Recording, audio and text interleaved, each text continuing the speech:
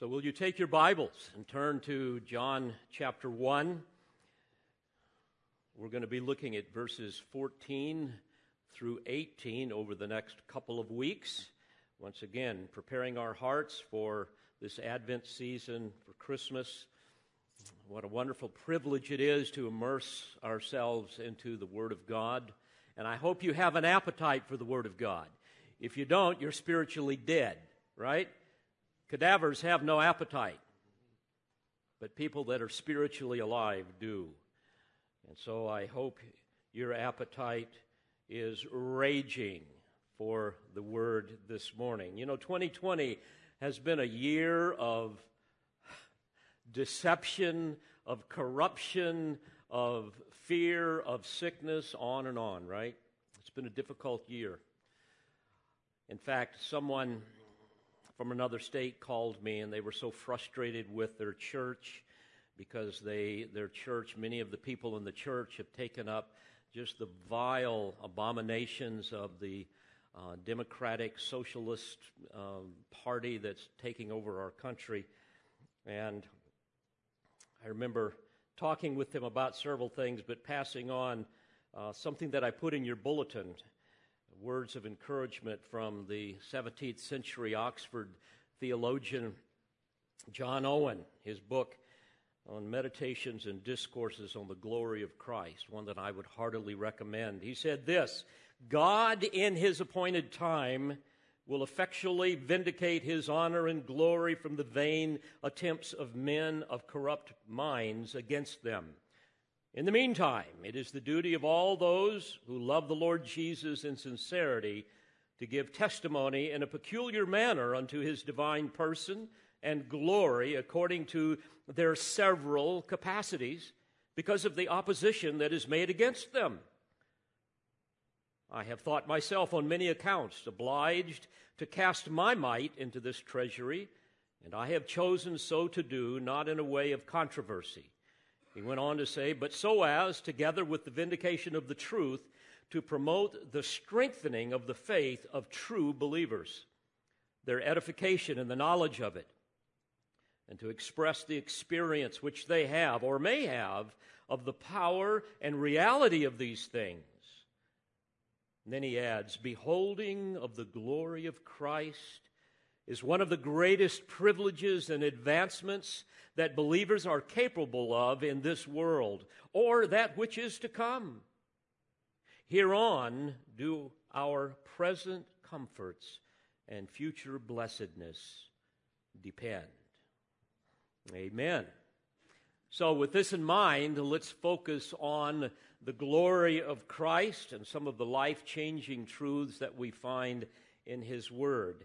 Let me remind you, before we look at the text, that in the first 5 verses of John's gospel, he stuns his readers by revealing certain truths concerning the glory of the Son, the incarnate Word, the divine Word, the babe in the manger, shall we say, who also became our Savior that hung on a cross and now sits at the right hand of the Father.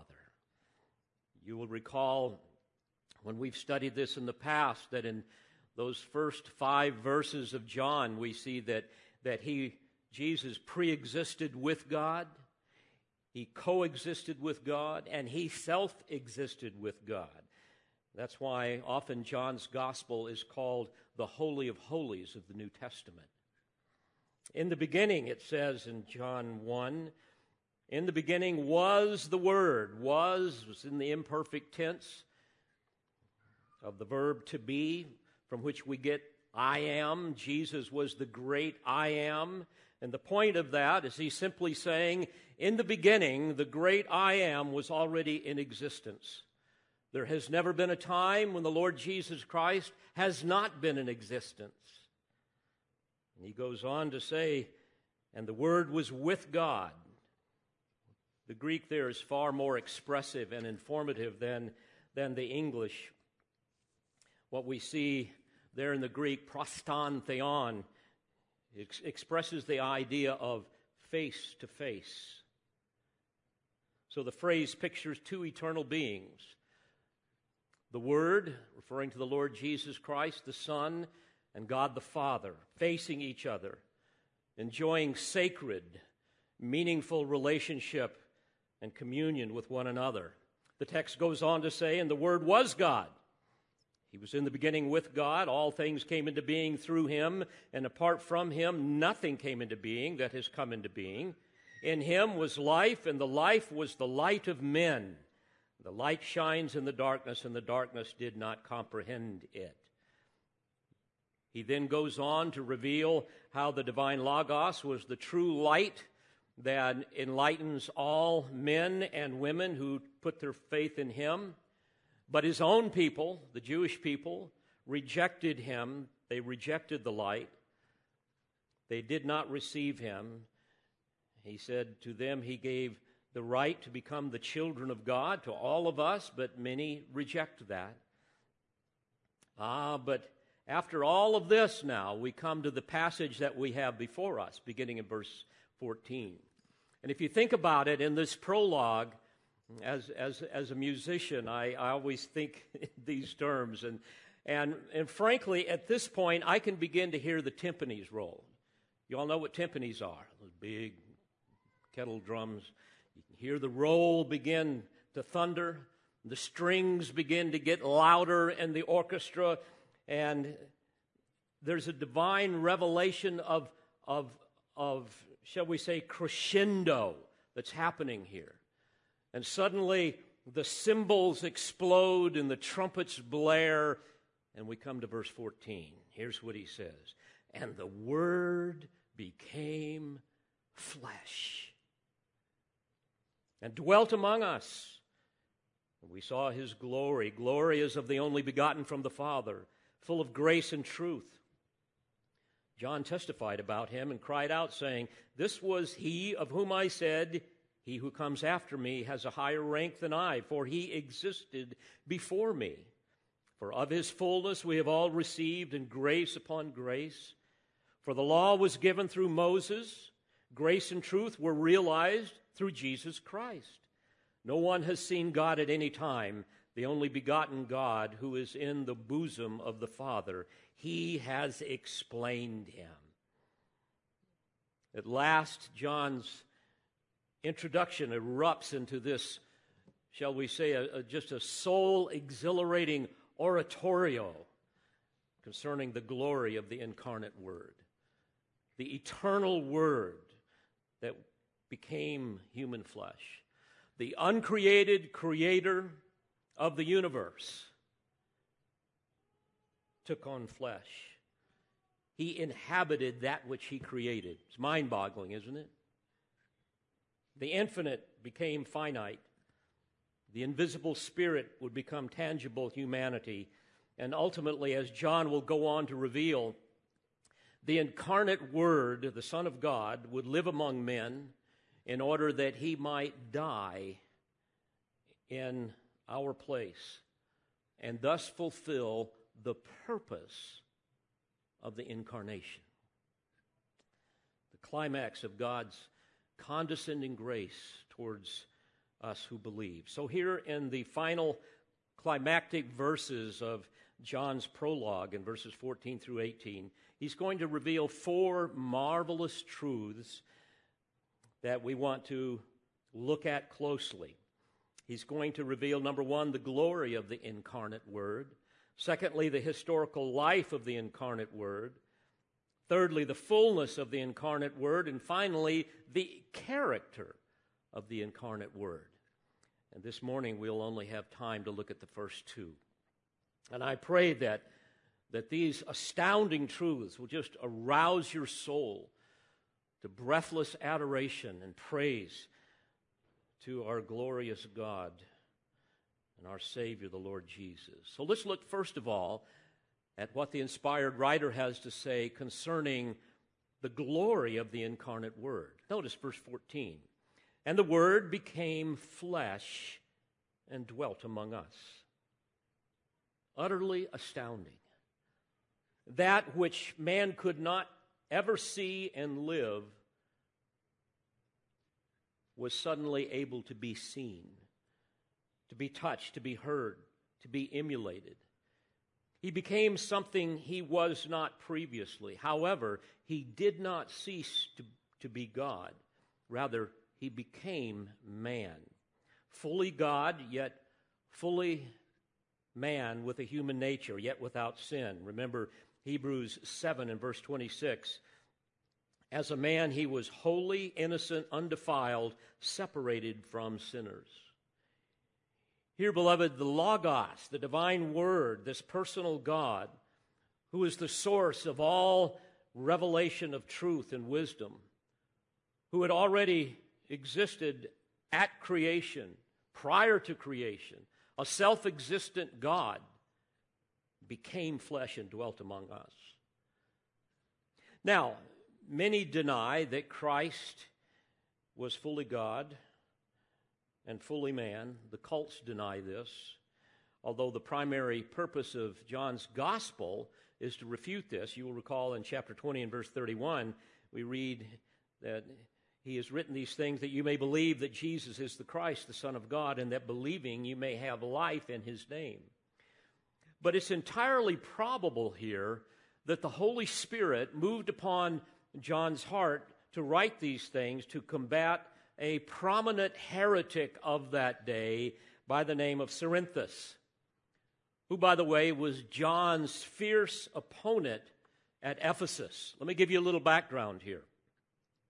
We learn much about this battle from Irenaeus, who was a 2nd century church father and apologist. By the way, as a footnote, Irenaeus was a friend of Polycarp. You will remember Polycarp was the pastor of the church of Smyrna that we read about in Revelation chapter 2. And that was where Irenaeus was born. And Polycarp was traditionally described as a disciple of John the Evangelist, whose gospel we are now examining. Now, according to Irenaeus, this heretic, Cerinthus, by the way, don't ever name your child Cerinthus, all right? Cerinthus taught that Jesus was merely the human son of Mary and Joseph, although he was extremely brilliant and very wise. And they taught that at baptism, Christ descended on him in the form of a dove, but then left him on the eve of his suffering, the eve of his crucifixion, and that it was not Christ who suffered and died and rose again, but Jesus, a mere man. Now, Cerinthus belonged to a cult known as the Docetists. The Docetists it comes from a Greek word, dokeo, which means to seem or to appear. They believed that Christ's body was either a phantom or an apparition of some sort, or that the divine spirit of Christ somehow descended upon the man Jesus at his baptism. And of course, this fit well into the demonic Greek philosophy of that age, known as Greek dualism. We've talked about this before, where matter is evil, but spirit is good. And so for them, God, who is spirit and therefore good, could never take on a material body because that would be evil. So you see how Satan uses the culture and all of these deceptions to promote these lies. Well, obviously, this heresy infuriated John, who knew and loved Jesus. In fact, there's an interesting story. Irenaeus claimed that there were those who had heard from Polycarp that John, the disciple Jesus loved, entered into a bathhouse in Ephesus, but upon entering, guess who was inside? He discovered it was Irenaeus inside. And it is said that John started running out of the bathhouse screaming, "Let us flee, lest even the bathhouse fall down, because Cerinthus, the enemy of the truth, is within." Interesting little story. Well, to be sure, there remain even to this day those who deny the truth concerning the deity of Christ and the incarnation of Christ. They deny what we call the hypostatic union of the two natures of Christ. I'll explain that more in a moment.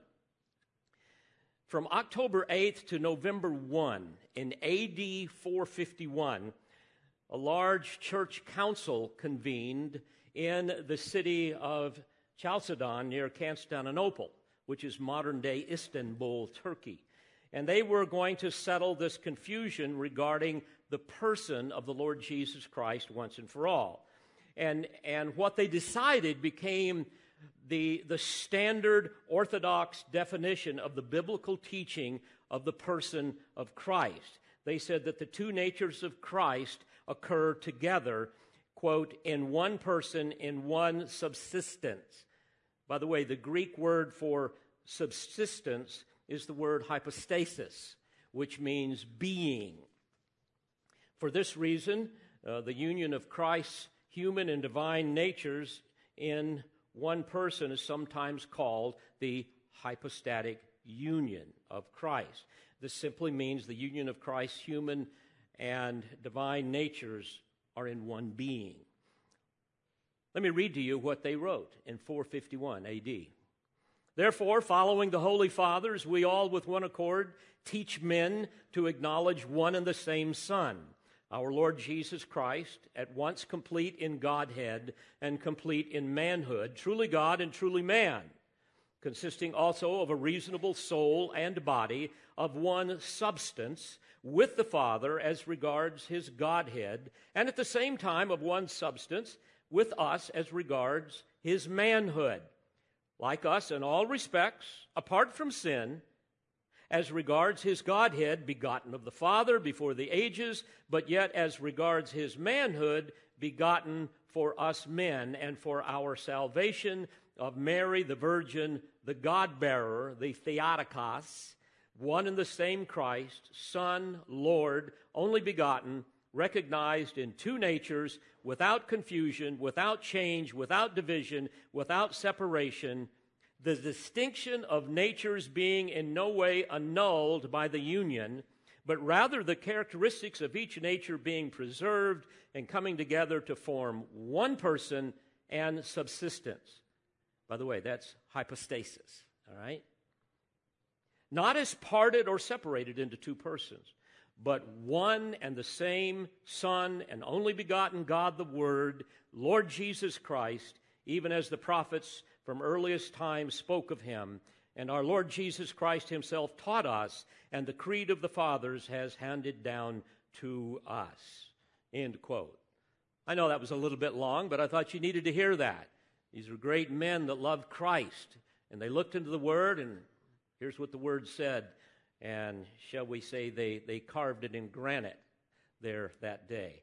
What a marvelous mystery. It reminds me of what we read in 1 Timothy 3:16. That was what we believe was the words to an ancient hymn that the Christians used to sing. It goes like this: by common confession, great is the mystery of godliness. He who was revealed in the flesh was vindicated in the Spirit, seen by angels, proclaimed among the nations, believed on in the world, taken up in glory. And certainly we see this throughout the gospel record. We see it in Matthew's gospel. Remember in Matthew 1, we read how the angel of the Lord appeared to Joseph in a dream. And in verse 20, we read what he said: Joseph, son of David, do not be afraid to take Mary as your wife. For that which has been conceived in her is of the Holy Spirit. And she will bear a son, and you shall call his name Jesus. For it is he who will save his people from their sins. Now, all this took place, that what was spoken by the Lord through the prophet might be fulfilled, saying, Behold, the virgin shall be with child, and shall bear a son, and they shall call his name Emmanuel, which means God with us.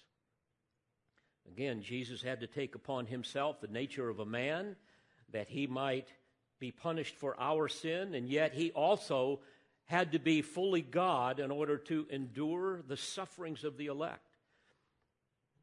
This required a theanthropon, a God-man, the Lord Jesus Christ. So in his incarnation, both the human and the divine natures were supernaturally woven together in an indissoluble bond.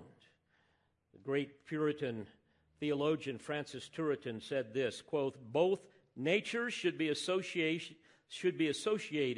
that in both conjoined, both the highest weakness of humanity might exert itself for suffering, and the highest power and majesty of the divinity might exert itself for the victory.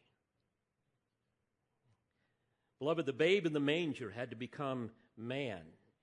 He had to have been born of a virgin in order for him to be both the Son of Man and the Son of God. Son of a virgin according to the flesh, but Emmanuel, God with us, according to the Spirit. In fact, according to Hebrews 10, verses 5 through 7, we read that in eternity past, the Father prepared a human body for the Son, for the Lord Jesus, a body that would never be tainted by sin. He would have no sin nature and could therefore become the perfect sacrifice that could appease the holy justice of God. This was the will of the Father. And Jesus came to do the will of his Father, knowing perfectly well why he was taking upon himself, according to Philippians 2, verse 7, the form of a bondservant, and being made in the likeness of men. And being found in appearance as a man, he humbled himself by becoming obedient to the point of death, even death on a cross. We see more of this in Hebrews chapter 2 and verse 9. And there we read, "But we do see him who has been made for a little while lower than the angels, namely Jesus, because of the suffering of death, crowned with glory and honor, that by the grace of God he might taste death for everyone." Beloved, he did not come just to die, but to die for us. As a man, he came to be our substitute. And of course, this is at the heart of the doctrine of the atonement. And you will recall that atonement refers to the provision of a moral or legal repayment of a fault or an injury. And atonement always required two things. It always required satisfaction and substitution. There had to be satisfaction for the offended holiness of God that could only be accomplished by an acceptable substitute for the guilty party.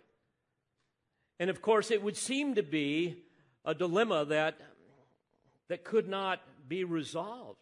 This dilemma of man's sin. How can a holy God forgive sin?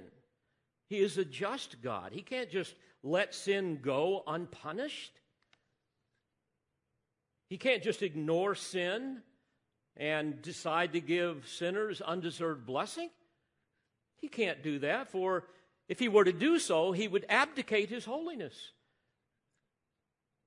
But, dear friends, the resolution is found in Christ.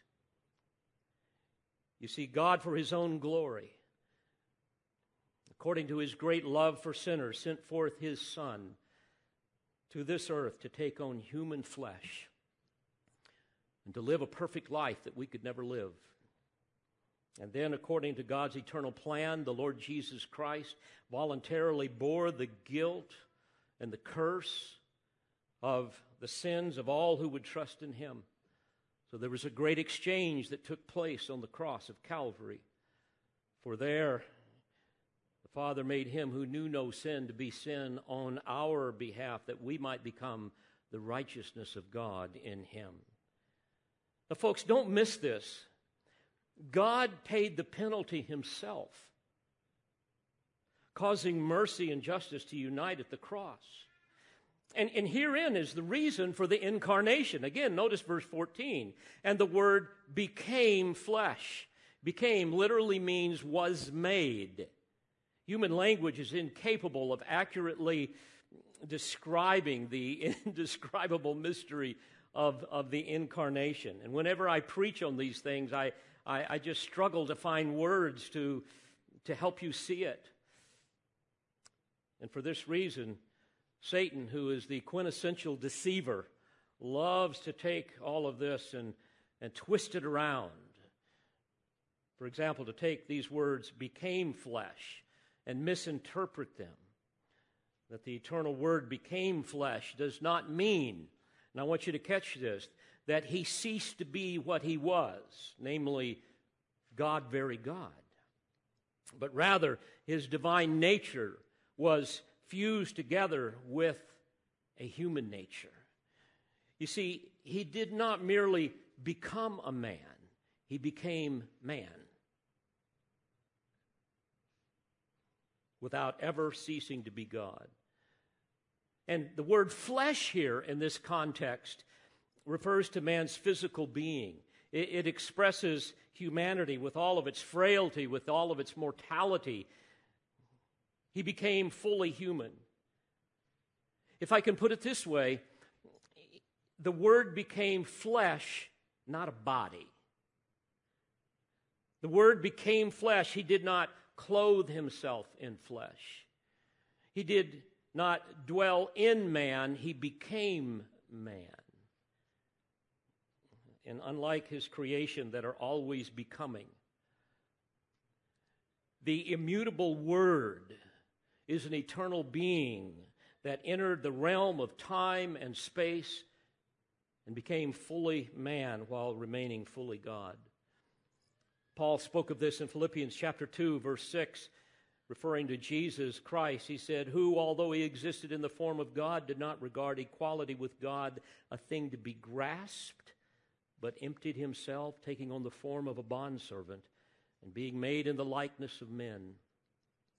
Likewise, in Hebrews chapter 2 and verse 14, we read, since the children share in flesh and blood, he himself likewise also partook of the same, that through death he might render powerless him who had the power of death, that is, the devil.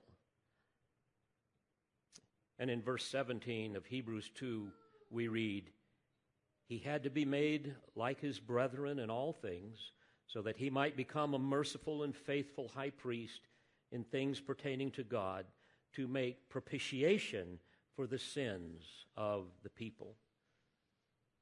Folks, this is so amazing, and it is so fundamental to the gospel of Jesus Christ. Never forget this.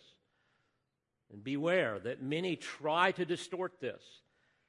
Cults are notorious at this. That's why in 2 John 7 we read, for many deceivers have gone out into the world, those who do not acknowledge Jesus Christ as coming in the flesh. This is the deceiver and the Antichrist. Well, we read then that the Word became flesh and dwelt among us, but now let's look at the historical life of the incarnate Word. Again, notice what it says. The Word dwelt among us. This is so fascinating. The term dwelt comes from a Greek term skenoo, which means to live or to camp in a tent. That's literally the idea. So in other words, we could say he tabernacled among us. He pitched a tent among us. The eternal Word pitched his tent among us. Now, if we were to go, for example, to Exodus chapter 40 in the Old Testament, we read how he did this with his covenant people in the tabernacle. You remember the ancient tabernacle, and later on it was made into the temple. And whenever he did so, the brilliant, dazzling, ineffable light of his Shekinah would blaze forth and put his glory on display in the Holy of Holies as it hovered between the cherubim above the mercy seat. And it's important to note that the term Emmanuel, God with us, is a very, very noteworthy Old Testament concept.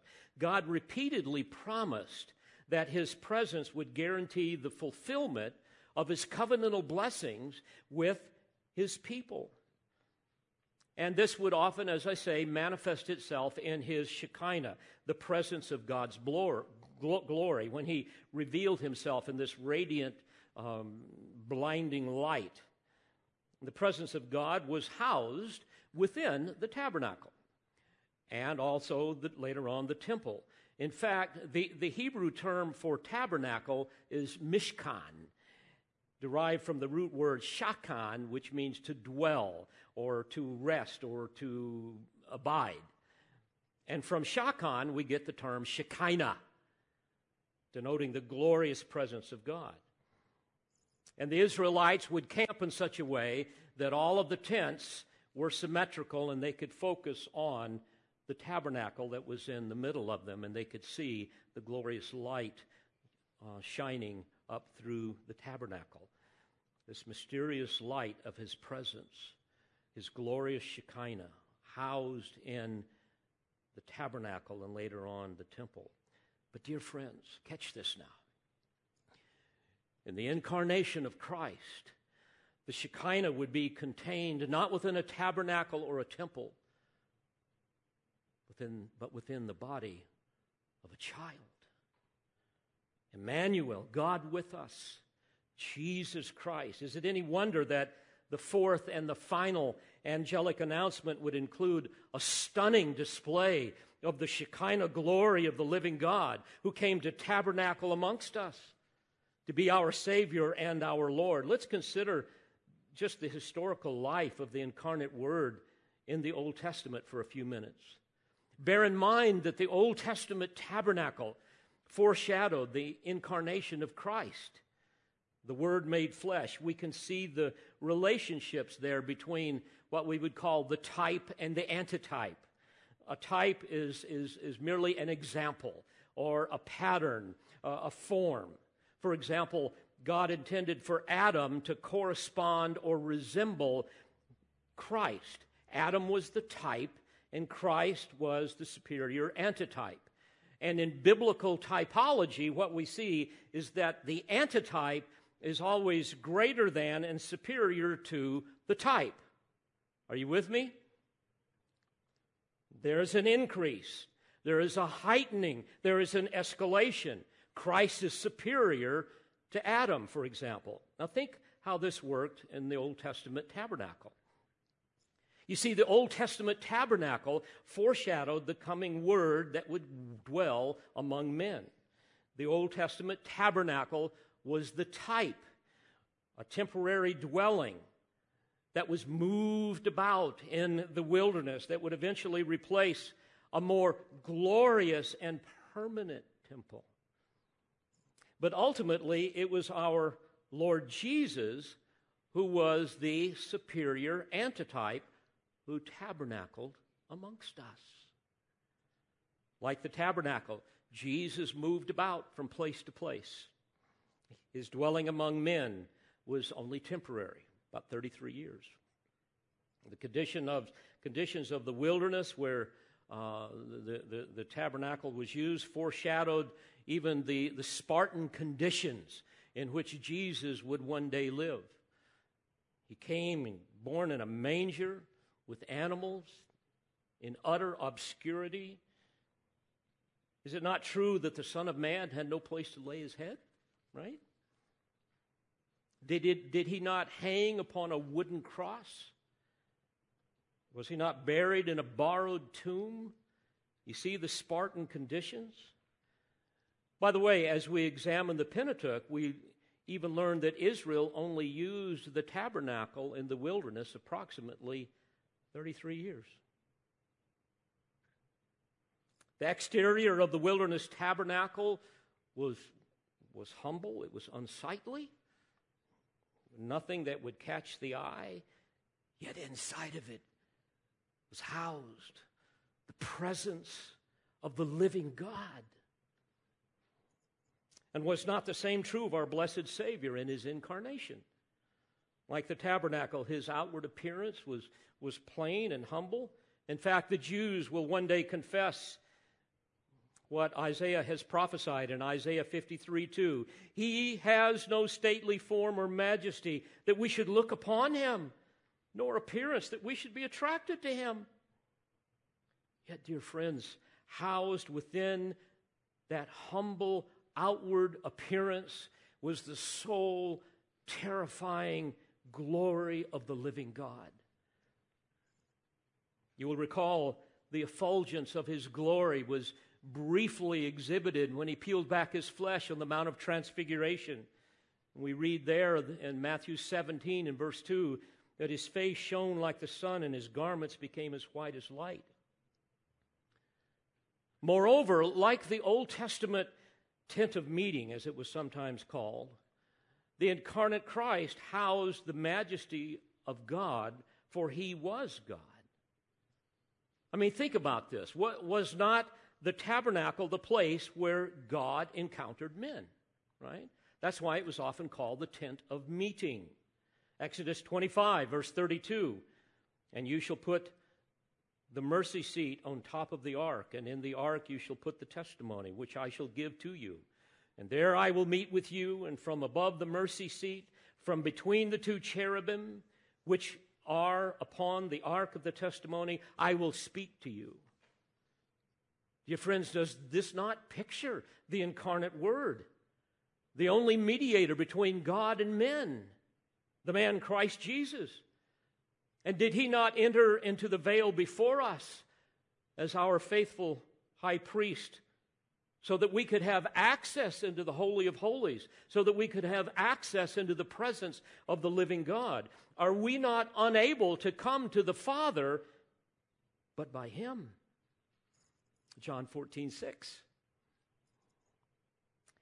Even as an Israelite could not come near unto Jehovah without approaching the door of the tabernacle, so too no man can come near unto Jehovah without approaching the incarnate Christ. Romans 5, verse 1, Paul says, having been justified by faith, we have, catch this, peace with God through our Lord Jesus Christ, through whom also we have obtained our introduction by this faith into this grace in which we stand. May I show you some other striking contrast? The atonement for sin made for the people in the tabernacle foreshadowed the atoning work of the one who came to tabernacle amongst us. The Old Testament tabernacle housed the two tables of stone. They were held within the Ark of the Covenant, tablets upon which Yahweh inscribed the 10 Commandments that had been violated. But there was a lid on top of that ark, a lid that separated the violated law below from the hovering presence of God, the Lord Jesus and his Shekinah above the lid. He hovered in his Shekinah between the cherubim. And that golden lid of separation had staggering implications for every sinner who wants to be reconciled to a holy God. And the implications are basically this. You see, on that lid, divine justice and mercy came together symbolically. When the high priest would come in and sprinkle the blood of an animal once per year to make atonement for sin on Yom Kippur. And that lid was called the mercy seat. In fact, in the Septuagint, which is the Greek translation of the Hebrew Old Testament, that mercy seat is called the hilasterion, the place where the just wrath of God was symbolically propitiated. That's what the term means, propitiation. That's where the fury of his justice is appeased, symbolically satisfied by the blood that pointed to the Lamb. And did this not picture the ultimate and the final propitiation when Jesus hung on the cross in our stead, when God himself provided the means to appease his own wrath? Absolutely amazing. But dear Christian, the best is yet to come. Do you realize that? You see, a day is coming when Jesus Christ is going to pitch his tent with us again. I cannot wait for that time. Only this time, we're going to be in the camp of the redeemed, in the kingdom of heaven. Let me remind you of this in Revelation 21, verse 3. And I heard a loud voice from the throne saying, behold, the tabernacle of God is among men, and he will dwell among them, and they shall be his people, and God himself will be among them, and he will wipe away every tear from their eyes, And there will no longer be any death. There will no longer be any mourning or crying or pain. The first things have passed away. Now back to John 1:14. Notice what he says. And the Word became flesh and dwelt among us, and we beheld his glory, glory as of the only begotten from the Father. You see, though veiled in human flesh, those who saw Jesus could see the very nature of the triune Godhead. And can there be a subject more precious than this? I think not. Even as the Shekinah glory was hidden within the Holy of Holies, behind the veil in the tabernacle and later the temple, it also remained veiled within the body of the Lord Jesus Christ. And yet here we see something. John says we beheld his glory. Well, what did they see? Just what did they see? Well, they saw in him the supreme excellency of his divine perfections. They saw his holiness put on display. You see, apart from Adam and Eve, prior to their fall into sin and the subsequent curse upon all men, no one had ever experienced a sinless being until Jesus. But in our precious Savior, all who encountered him beheld his glory. And beloved, that's what we're doing right now. We don't see him physically, but we see him through the eyes of faith as he has revealed himself by the power of his Spirit in his Word. In his supernatural birth, you will recall that there was an angelic announcement to some lowly shepherds in which, according to Luke 2:9, the glory of the Lord shone around them and they were terribly frightened. You see, his personal perfections were manifested in him. A body without blemish, a mind without equal. Imagine a personality without pride. Perfect manifestations of the fruits of the Spirit. They saw the glory of his incomparable teachings, his brilliant mind. They saw the awesomeness of his miracles, the righteousness of his indignation towards the wicked. They saw how he set aside his sovereign prerogatives and power. They saw his self-sacrificing agony and torture in the crucifixion on our behalf. They saw the exhilarating reality of the resurrection. And then they saw the stunning reality of a glorified Christ. And then the breathtaking marvel of his ascension back into glory. A.W. Pink says, greatness is never so glorious as when it takes the place of lowliness. Power is never so attractive as when it is placed at the disposal of others. Might is never so triumphant as when it sets aside its own prerogatives. Sovereignty is never so winsome as when it is seen in the place of service. And, may we not say it reverently, deity had never appeared so glorious as when it hung upon a maiden's breast.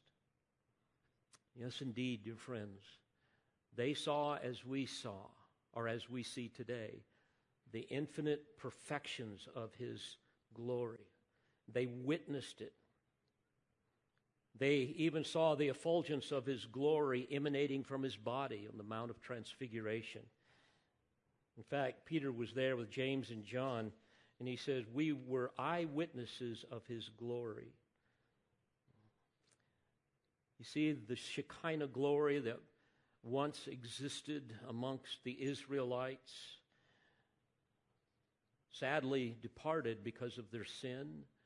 You will read about that, of course, in Ezekiel. You see Ichabod, how the glory departed from the temple because of their idolatry.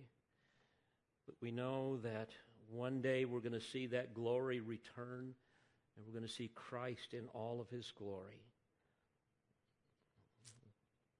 And we will be transformed into that same fullness. Think about that as we close this morning. absolutely astounding.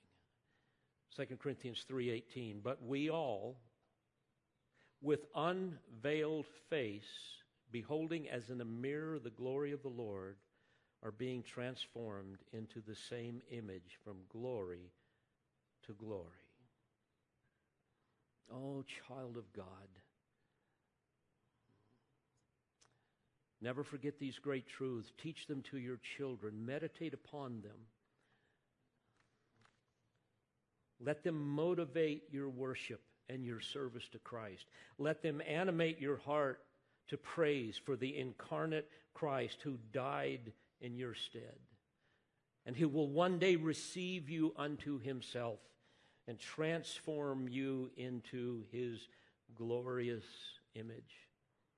And in these dark days that we're living in right now, may these great truths, these great promises, just eclipse the sorrow and the frustration and the despair that we're sometimes prone to. Because we have been raised up with Christ, right? And as Paul says, since we've been raised up with Christ, let's keep seeking the things above where Christ is. Seated at the right hand of God. Set your mind on the things above, not on the things of this earth. Because soon, and we believe soon, very soon, we're going to see him face to face. Let's pray together. Father, thank you for these eternal truths. They are beyond our capacity to even fathom. And were it not for your self-disclosure in your word, we would have no idea of any of this. But I pray that you will help us to grasp what you have revealed to us and allow these great truths to motivate us to live for your glory. And Father, if there be one here today that knows nothing of what it means to be in an intimate, loving, humble, worshipful relationship with the Lord Jesus, may today be the day where they realize the horror of their sin and the glory of the cross. May today be the day when they put their trust in Jesus and ask him to save them, to cry out for forgiveness,